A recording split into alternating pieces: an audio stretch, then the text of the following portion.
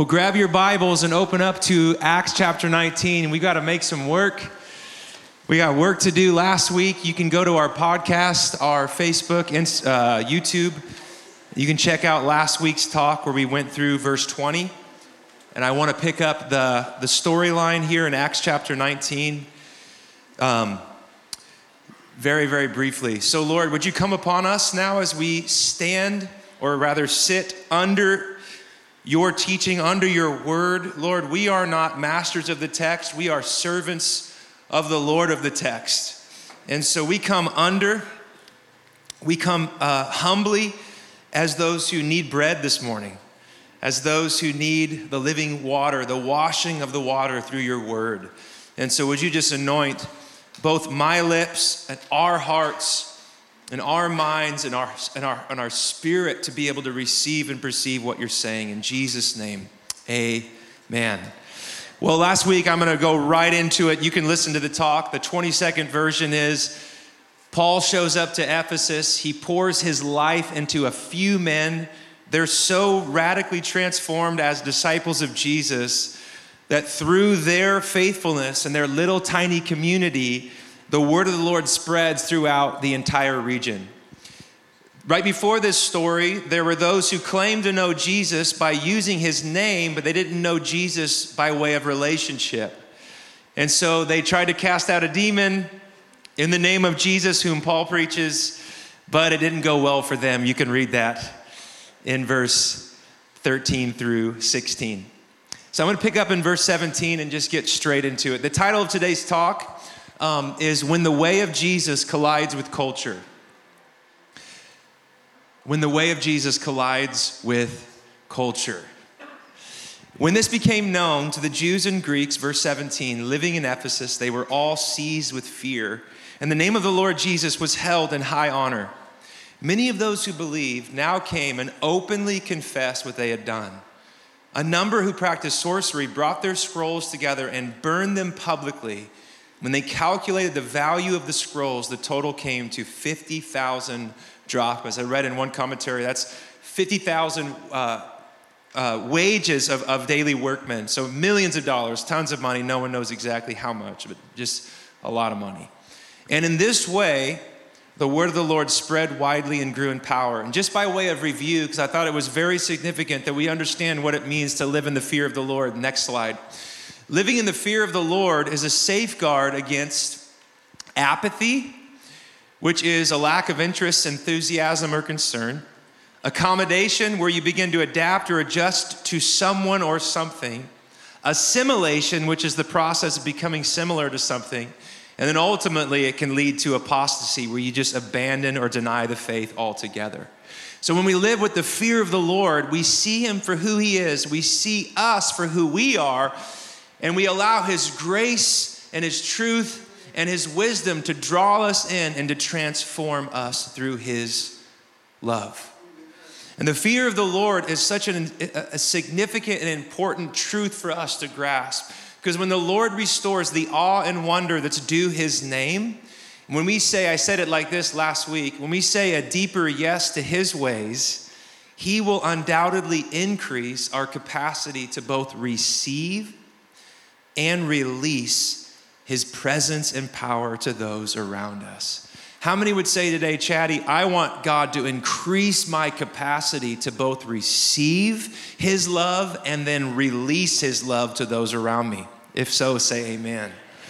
And the fear of the Lord, when we revere him for who he is, with awe and respect and a yielded heart of love, that you are holy, you are awesome, you are mighty, he begins to transform our lives through his love. Verse 21 of Acts 19. After all of this had happened, Paul decided to go to Jerusalem, passing through Macedonia and Achaia. After I have been there, he said, I must visit Rome also. He sent two of his helpers, Timothy and Erastus, to Macedonia while he stayed in the province of Asia a little bit longer. And here's the big phrase for our talk today.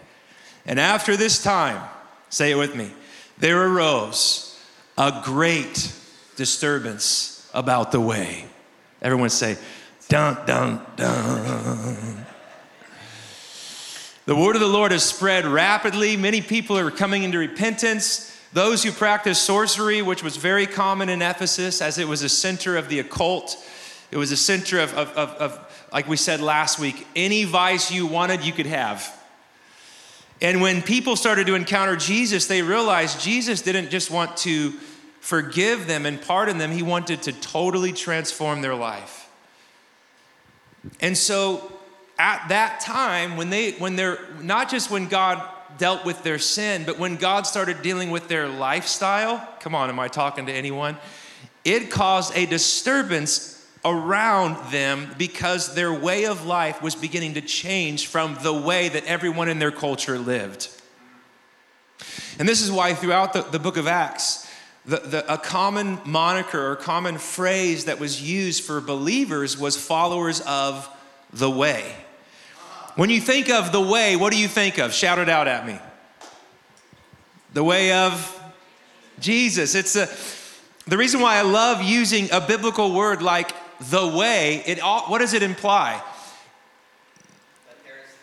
There's a way of life. It's not just head knowledge, it's heart transformation and life transformation.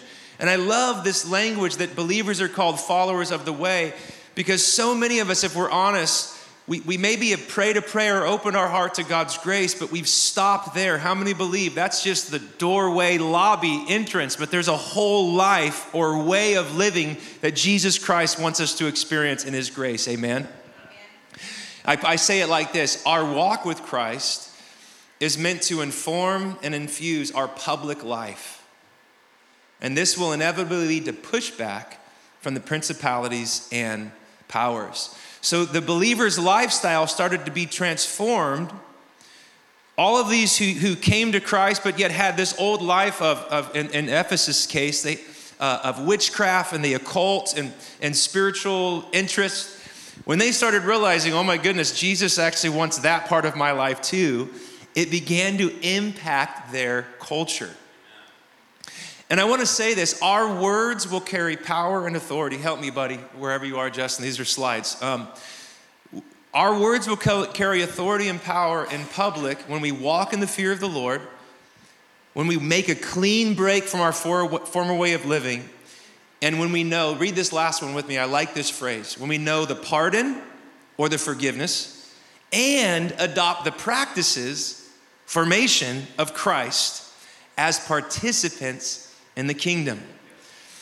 This is super significant. Many of us, I love the pardon. I love that there's nothing you and I could do to get God to forgive us on our own merit. That's a free gift of God. Hallelujah. We all shouted amen.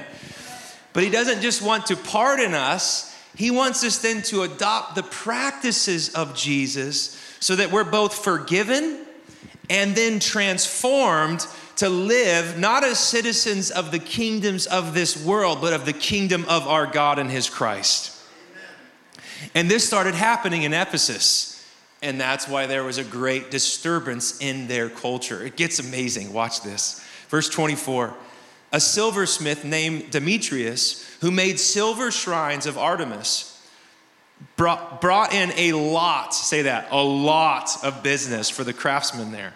He called them together along with the workers related in their trade. They make idols. And look what they said.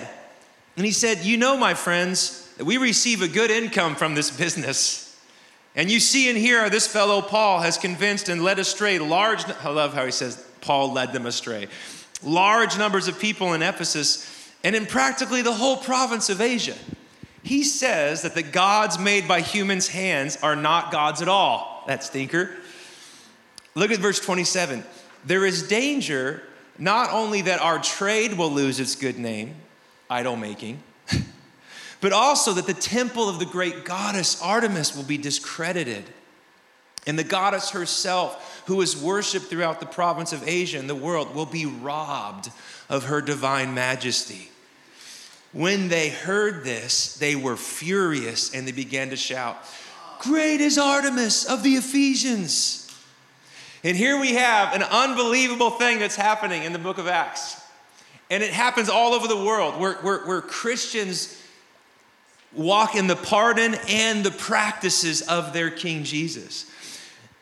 When the economic practices of believers are transformed through the gospel, you will have impact in your culture.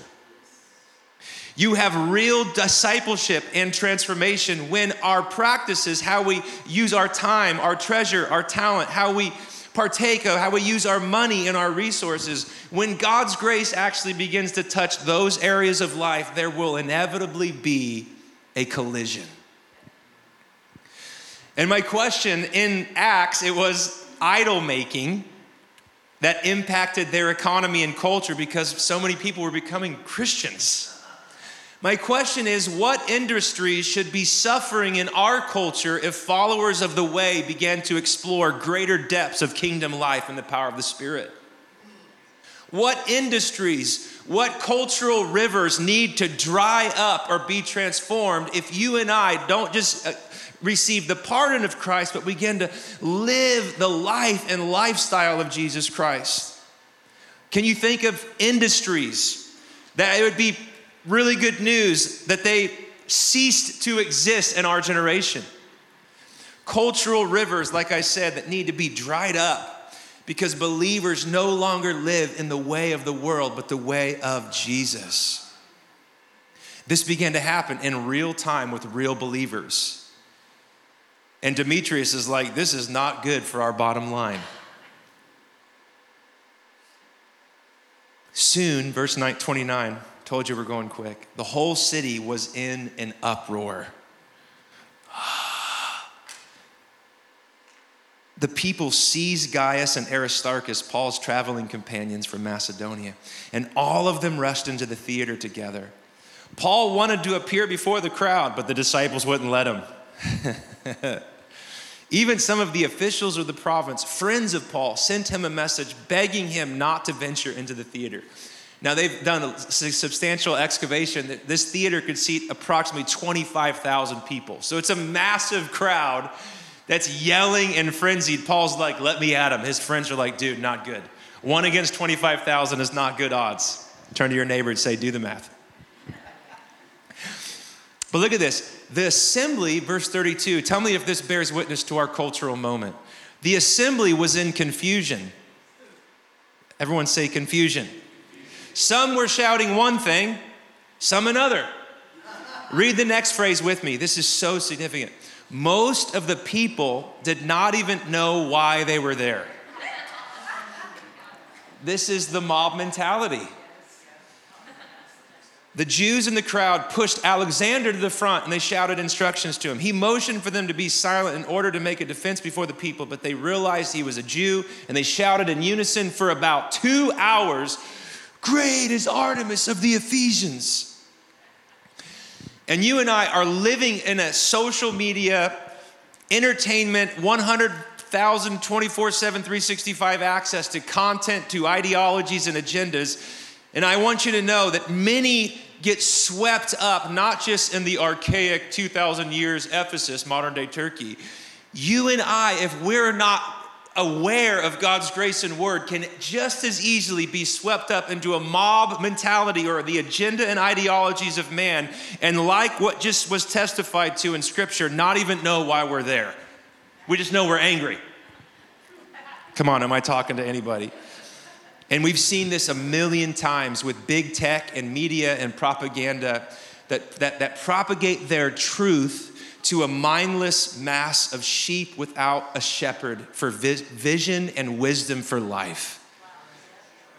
And so that phrase strikes me to the heart in Matthew 9. When he saw the crowds, he's like, they're harassed by a billion voices and affections like grabbing at their heart, and they're helpless because they don't have covering. Say that with me, harassed and helpless. And in many ways, this crowd is just the magnification of what we experience on a daily basis. The masses being hijacked by ideologies, theories, and agendas of man, and they don't even know how to put a string of logical wisdom or thoughts together because they're just so bought into the swirl and chaos of the mob. In verse 35, we're already almost done with the passage here. The city clerk quieted the crowd and said, "Fellow Ephesians, Imagine some 25,000 people. One guy stands up. You know that the city of Ephesus is the garden of the temple of the great Artemis and of her image, which fell from heaven. Therefore, since these facts are undeniable, you ought to calm down and not do anything rash.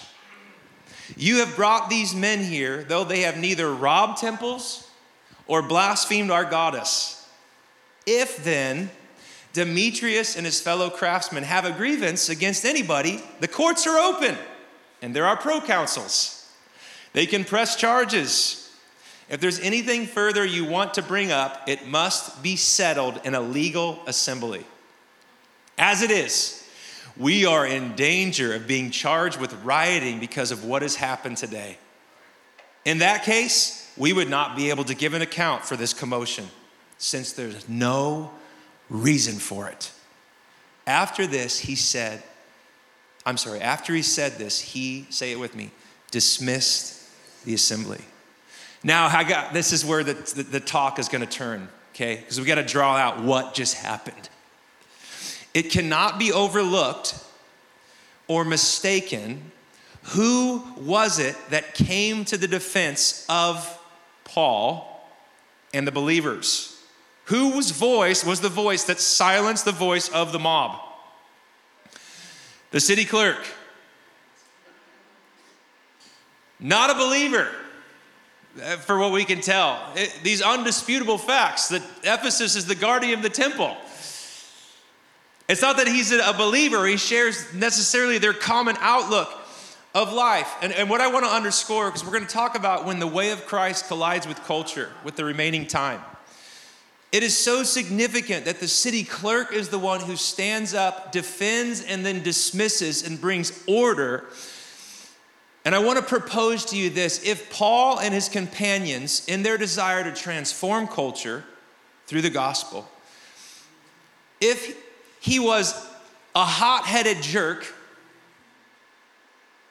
always posting, always slandering his secular, idolatrous city, if he was always harping about this or that, if he was mean-spirited, grumpy, temper, hothead, and all he did was criticize, complain, and condemn the pluralistic society that he sought to minister the gospel in, I can almost guarantee you the city clerk would not have done the same thing that he did.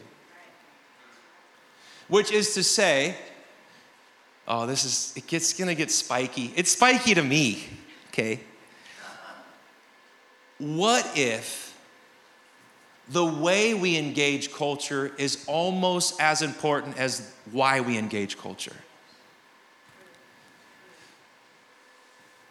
Paul was so busy cultivating a kingdom community that lived the way of Jesus in the middle of pluralistic, pagan, idolatrous culture, that the implication of this story, he didn't burn bridges and roads to be a redemptive, transforming instrument in the hands of God in a culture like Ephesus.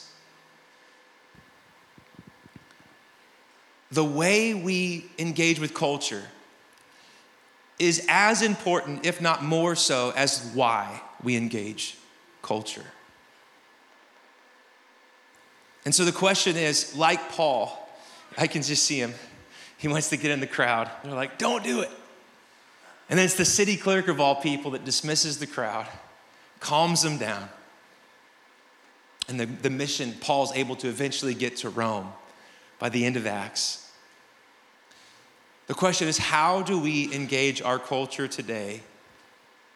Like Paul, like our brothers and sisters who live in super difficult situations and circumstances around the world. Have you ever wrestled with the thought of how do we engage a culture like ours? Raise your hand. And when you've thought of that, who, if you're honest, have felt like it's super impossible, I don't know which way's up or how to go forward? The honest hands are up. And so I want to briefly talk about sort of some of the core values of the culture in which we live. Several books just right away that I can just recommend to you.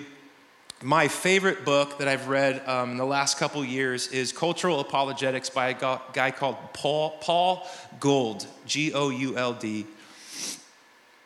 Gordon T. Smith has written several amazing books. One of them is Lessons from Babylon, Leadership in a Secular Culture. He's an amazing theologian, pastor, and there's so many other books.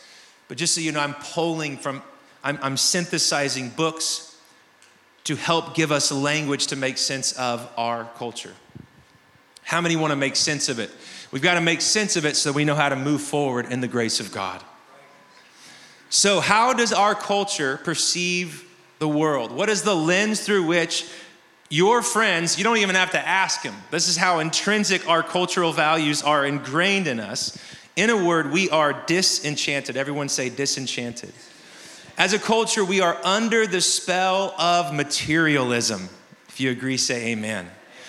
The view of the Bible is that the world is sacred and beautiful with God's grace on display on every angle and at every turn. But our culture treats the world as ordinary, familiar, and mundane. All that is real is that which can be quantified or qualified or measured. And because we live in a disenchanted, again, borrowing from the infamous and the seminal work of Charles Taylor and the secular, and his insights into the secular age, human beings, therefore, if we live disenchanted in a wholly materialistic worldview, human beings will inevitably, because we're worshipers by nature, we will give our affection and allegiance to idols of our heart that will never fully satisfy the attempt that God has put in every human heart for significance, purpose, identity, and meaning. Only a God who is transcendent and who created us can meet that need in the human heart. So the overarching narrative of our culture is one of disenchantment. We're under the spell of materialism. How does our culture think? What drives our thoughts? Again, from Paul Gould, we are, in a word, sensate. And you'll get what that word means in a second. We're fixated on the physical, the sensory, and the material. Our entire education systems train us to fix our minds upon the material world, be fixated on the here and the now, with very little thought on the then and the there. And so if our world is closed off, again, the agendas, it's so obvious. Just open a newspaper, turn on the news. Disenchanted, there's no room for God. And if that's the case, then how we think is just through our senses. What we can touch, taste, feel. And as a result, that's how we see and that's how we think. How do we live? In a word, again from Paul Gould, we are hedonistic. We move from one desire to the next, filling ourselves with bite-sized pleasures that give us immediate payoff, but end up enslaving us in the end. Can I get an amen? So the world is closed. This is how culture views the world. We're disenchanted. Push God out of the conversation, out of our thoughts, out of our thinking. We're left with a materialistic worldview. Then all that is real is what we can taste, touch, sense, and feel. There's no sense of the divine interacting or intersecting with humanity. And as a result, if this is all that there is, then the way we live is just from one pleasure to the next, to the next, to the next, to the next. Am I describing anyone's former or current way of life who needs the gospel? And so these worldviews have slowly and surely, they've been around forever, but in our right now, 2022, this is how the people around us, I was talking to a friend who was doing some engaging students at Cal Poly 2 weeks ago. And he said, he's talking to these 19, 20-year-olds who just, Cal Poly is amazing. My wife and I just hiked Madonna Mountain. I love Cal Poly. I love the whole area is beautiful. But just even talking to them, these young ones, about even a felt need for God. There's not, for many of us, if you're in your 40s, 50s, 60s, 70s, 80s, 90s, if you're in here, there was this general consensus of like a God consciousness not so long ago. Amen? Say amen. But we've been so programmed in our generation, again, of that disenchantment, the imminent frame, sensate, all that there is, what we can, the five senses. Science is king and king and key. And then all we're left with then is just everyone do what they want, be what they want, because that's all that life really is. There's no divine meaning. This is where we live. I'm sorry to give you the good news. This is where we live. We don't get to pick it. We are born at such a time as this. And if you have Jesus in you, we don't have the right, we don't have the free pass to say, well, I don't really care about culture. I'm good. I'm going to heaven someday. That's not how the gospel works. He changes your heart, and he wants to give you his heart for a world that is as lost as it was when Jesus came. It's just the rules are different. But how many know just because the rules and the outlook of culture can change, the gospel still has power to transform people and families and institutions. And so we live in a secular culture. And here's just, I'm going to just give you some, this is a little more teaching, but I've been sitting on this stuff for so many years, and today I'm like, I'm going to say it. So just get over it. A secular culture is pluralist, quote unquote, and tolerant of all visions of life, so it claims. It rejects all religious claims and builds its common aims for the good of all citizens based on scientific facts. How many times have you heard, and listen, I am not anti-science, so don't even at me, okay? I love that God has given the human mind unbelievable capacity to invent, to explore means and medians that add to the value of life. Everyone say, Chaddy's not anti-science. So nice, okay? Love God. I love smart people. But how many have heard this language like it's a creed for a religion? Trust the science. It's like the new creedal confession. So, the common aims for the scientific facts and now theories aimed at bringing about socially engineered justice. Again, this is the air we breathe. Scientific facts, social justice, according to what and according to who? Hello, that's the issue. But here's what's unbelievable about what I just described as our secular culture. Secularism seeks to kick God out of the public sphere in the name of religious neutrality. But this statement is a religious view. I'm not trying to get like my amen corner, but this is heavy teaching. But I want you to understand, the get religion out of the public sphere is a religious confession that there is no God. God is science. All that can be trusted is what we can quantify, taste, touch, and measure. And then to fix that which ails humanity is now we are the judge, we are the jury, and we are the prosecutor according to our sense of right and wrong. Again, with no reverence for God or reference to God. This is the secular culture that we live and breathe in. And Michael Goheen, the great missiologist, says the secular society is not a neutral area that we can project the Christian message into.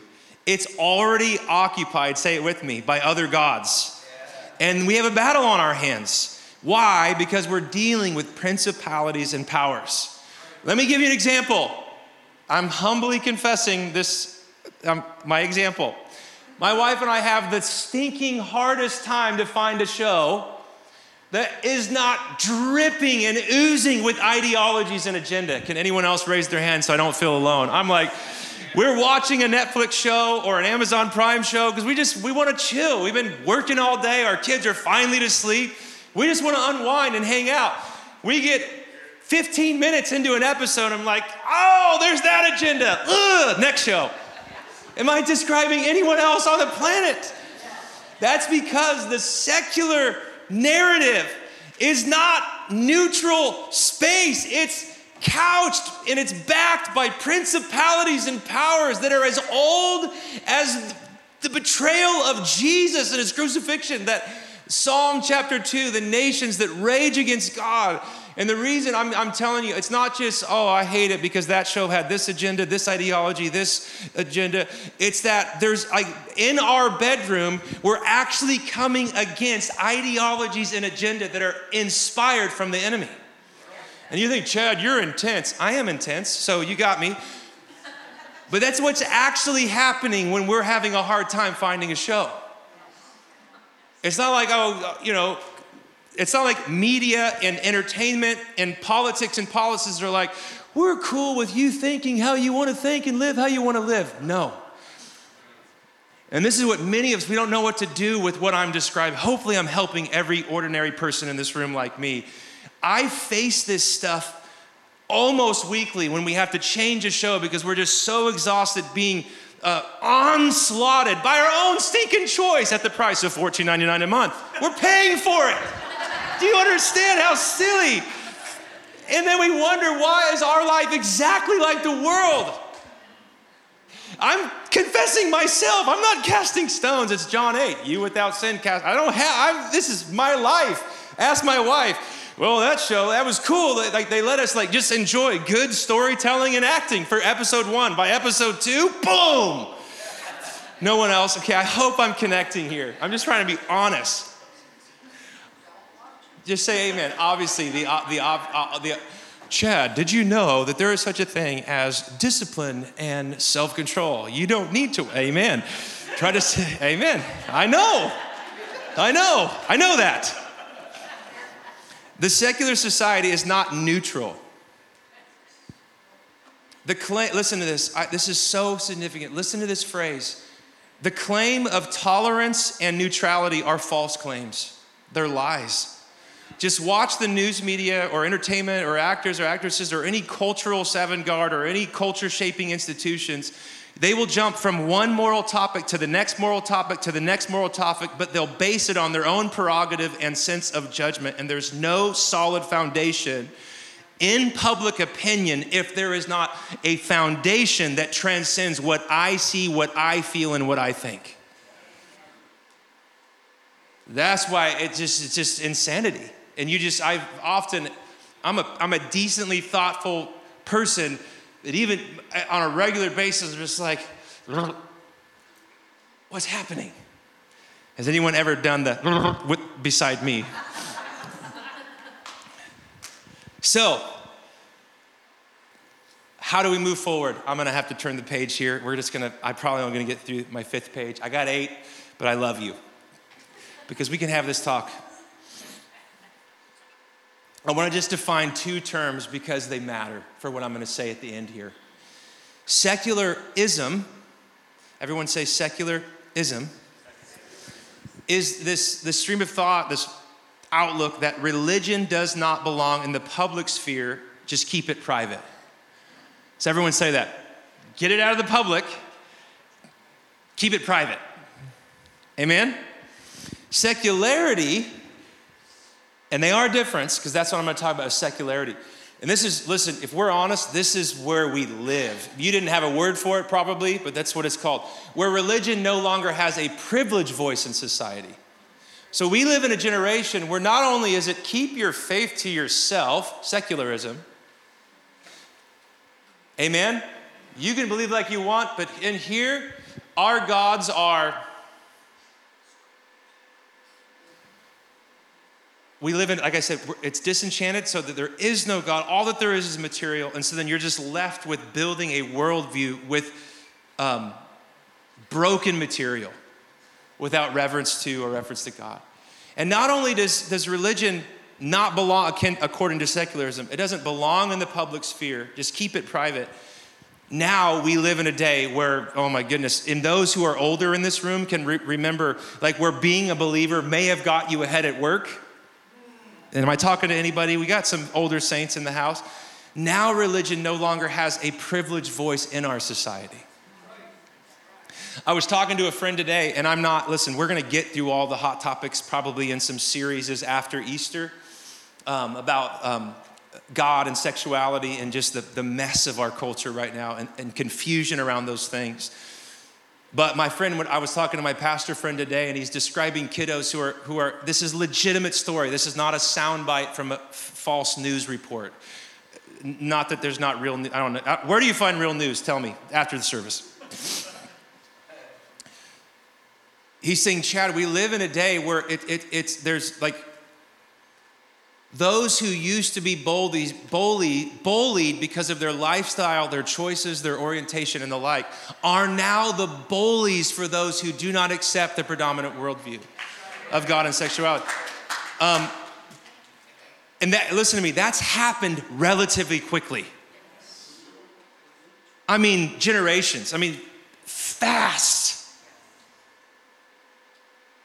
Am I at least making sense? I know this is I'm teaching a little different today, but like I said, this has been years. I've been sitting on this stuff for years.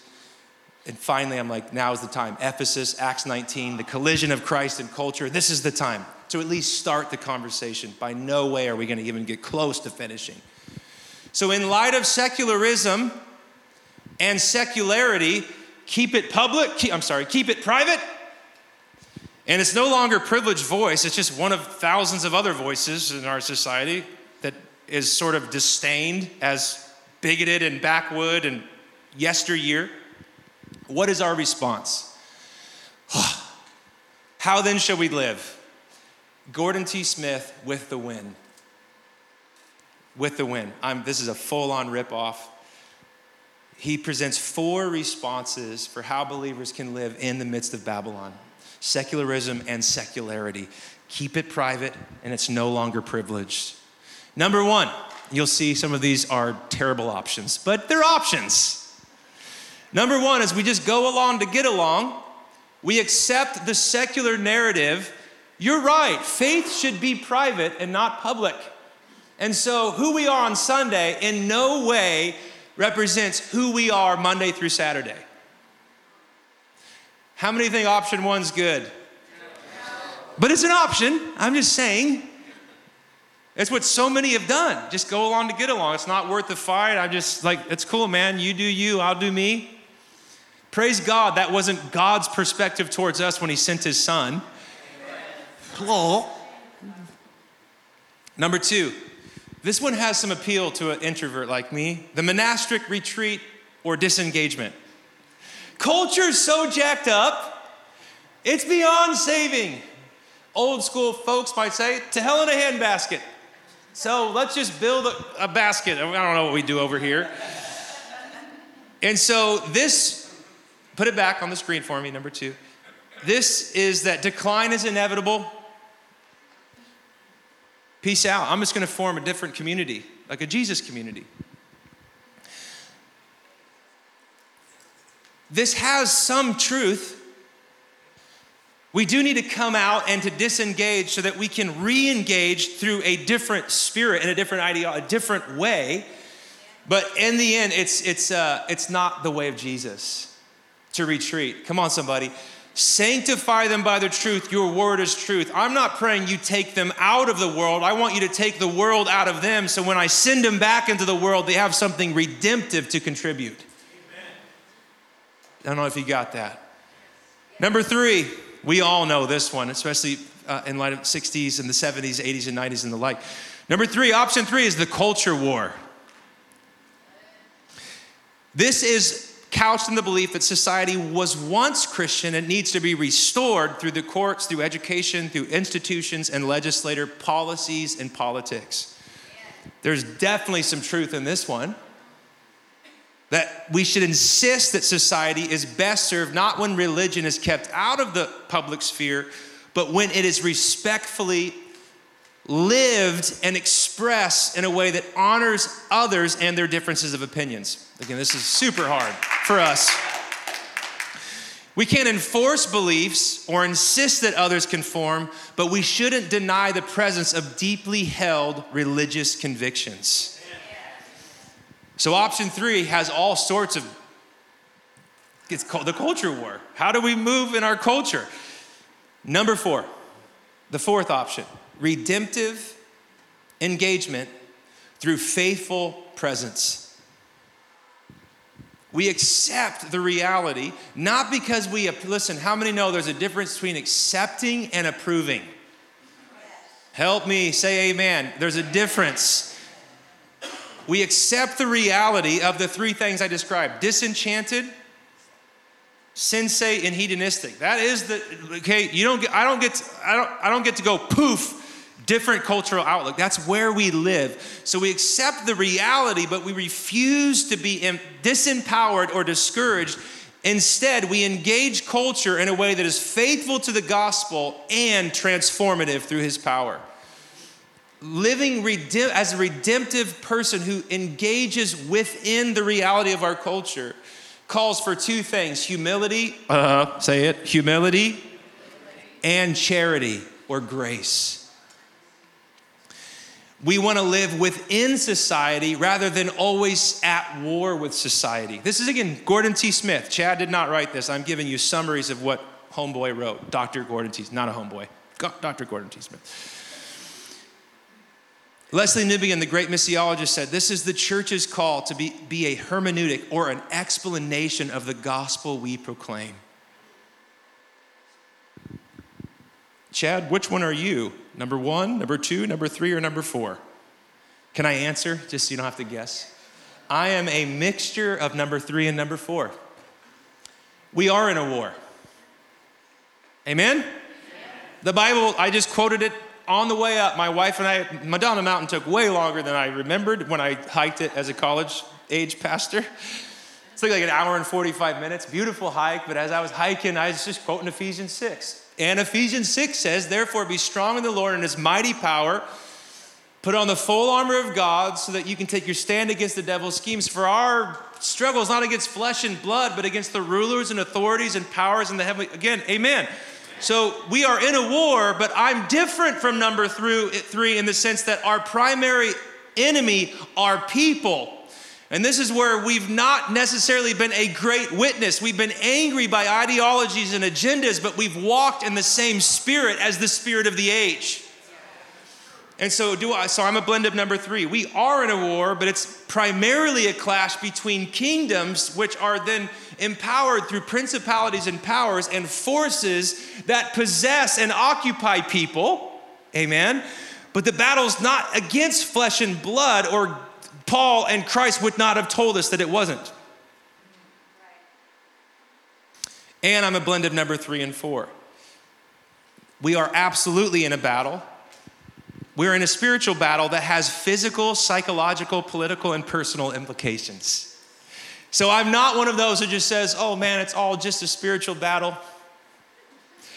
I love that I pray we are in contending. We're believing for the kingdom of God to come on earth as it is in heaven. We want God to rescue, to adopt the orphans, to raise up a generation of Davids and Daniels and Samuels who know the voice of God, who live out of a different narrative and framework for life, formed and fashioned by the gospel of King Jesus.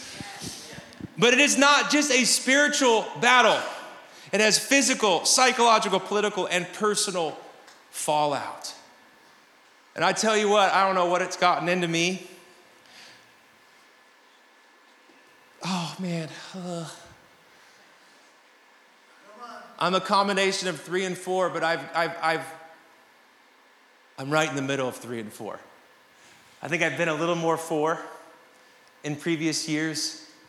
Something about my kids getting old enough. I got 4 children.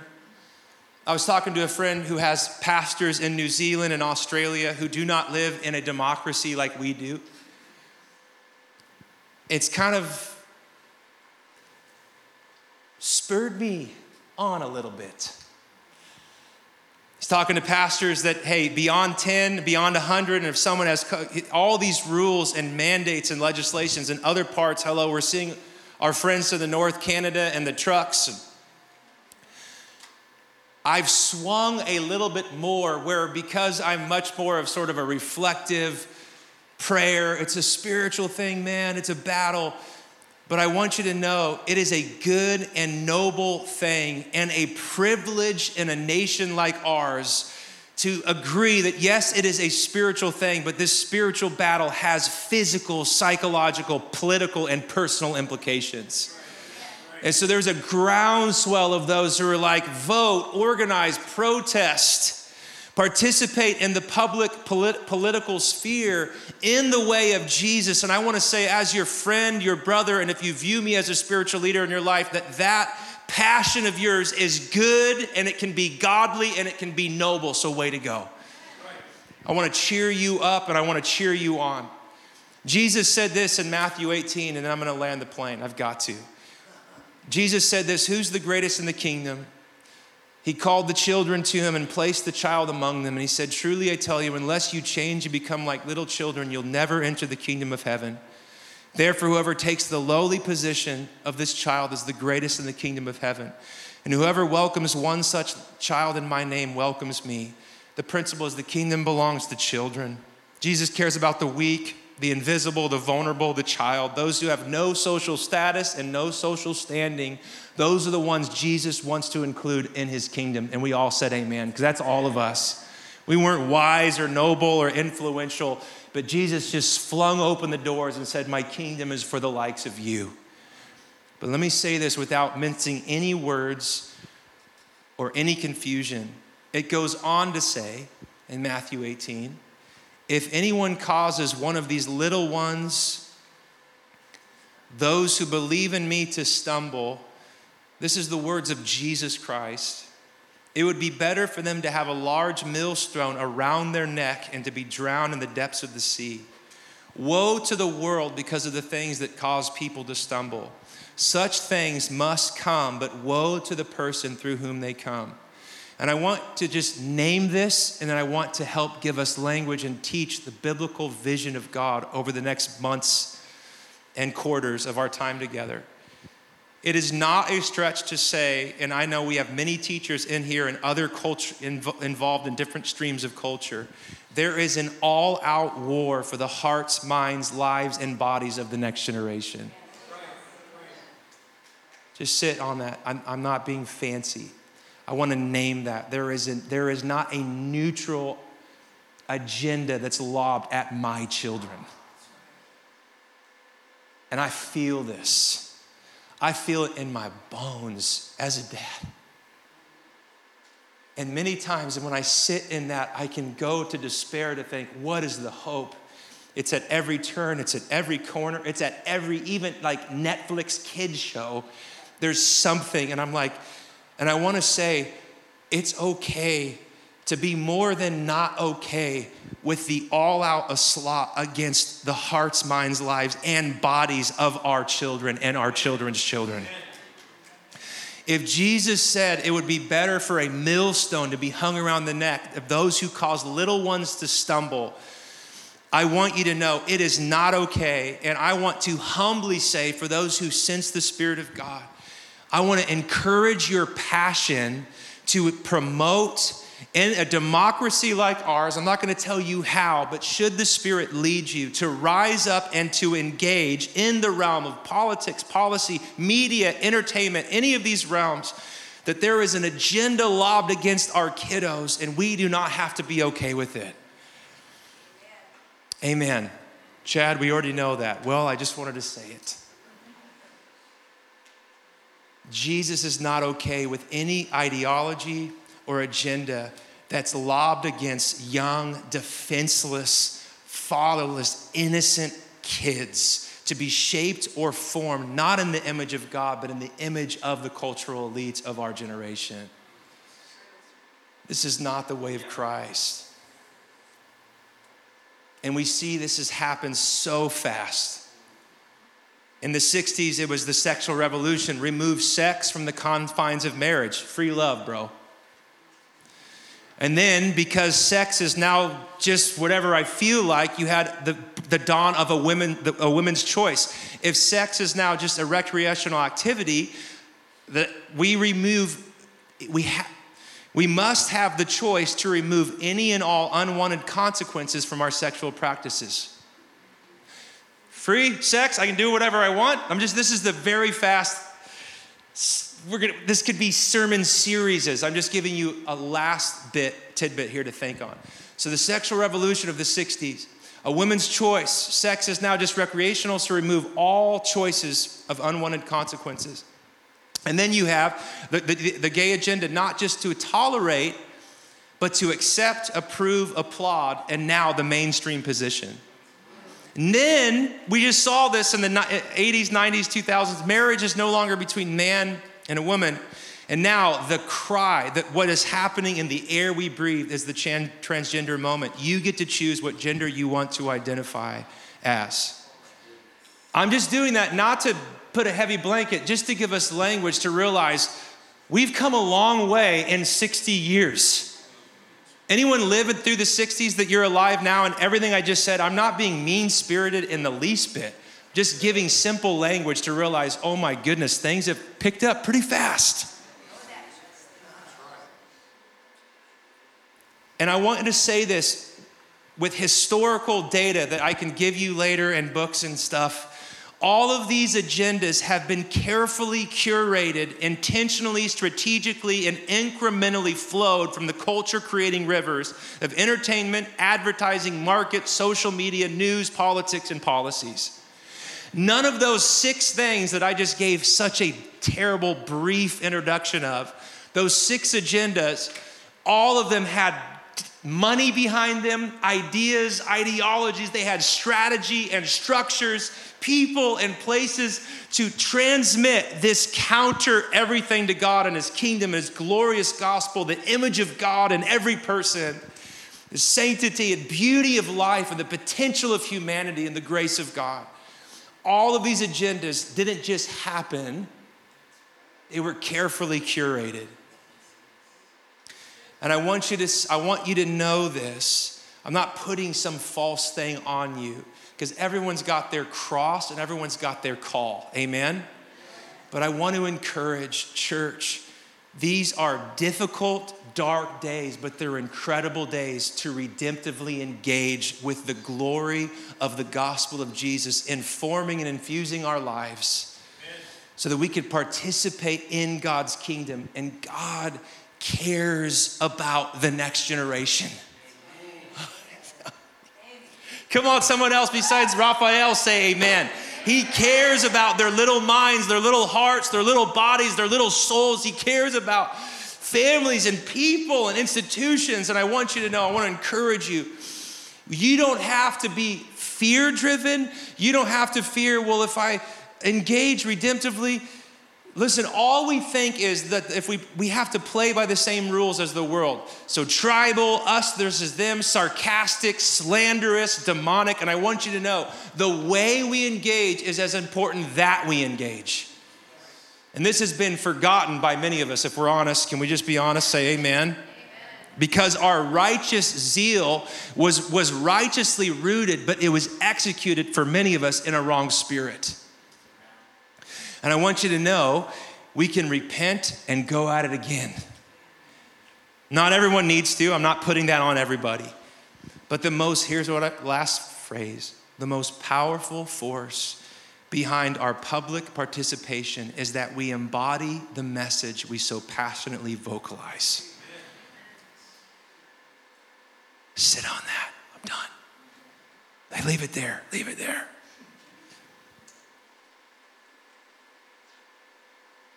This is why before there was a disturbance culturally, for 2.5 years, the Apostle Paul is talking about the kingdom of God so that their lives were formed for a different kingdom, so that they can engage their culture not from the kingdom of the ruler of the air, but from the King of Kings and the Lord of Lords.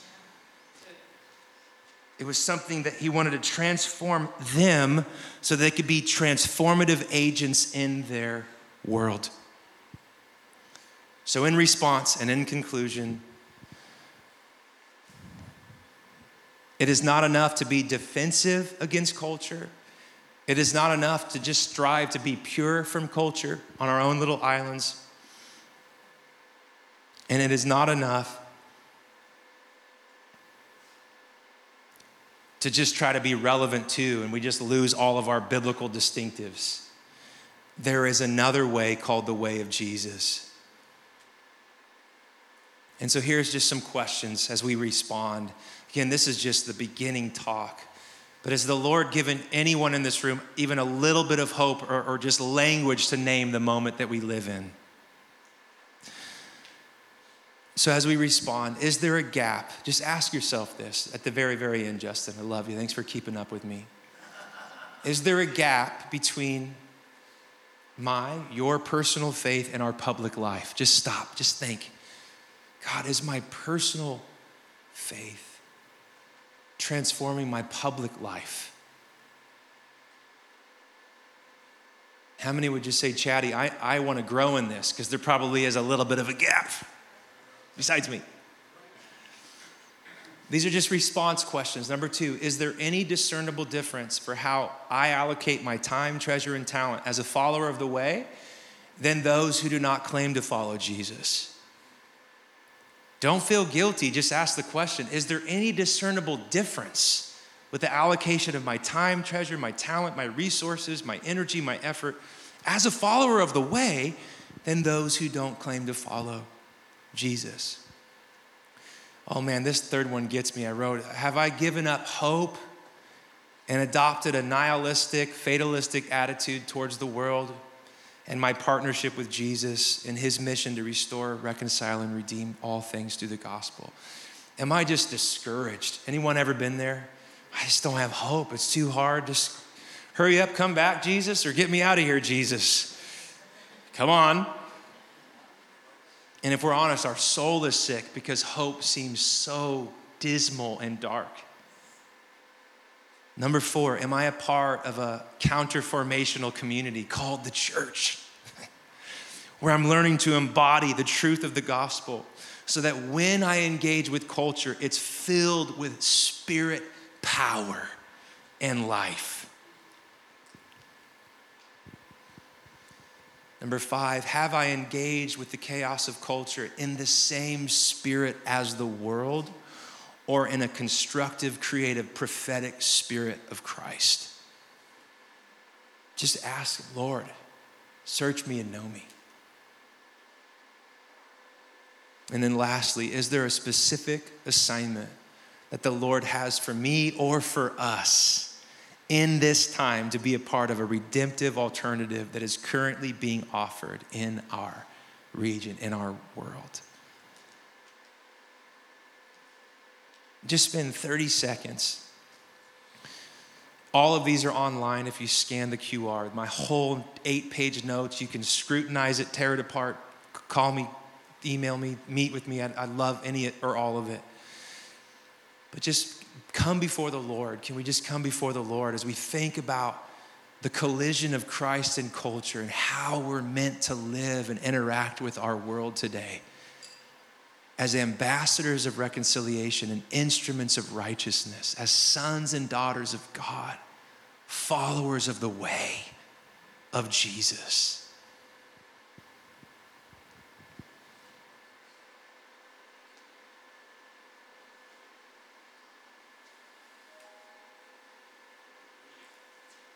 And if you particularly feel an assignment from the Lord that you want God's grace to empower you, you acknowledge there's a war, you don't know really who the enemy is or how to fight, but there's something in your heart that's like, I want to be a part of what God's doing in our generation, in this hour.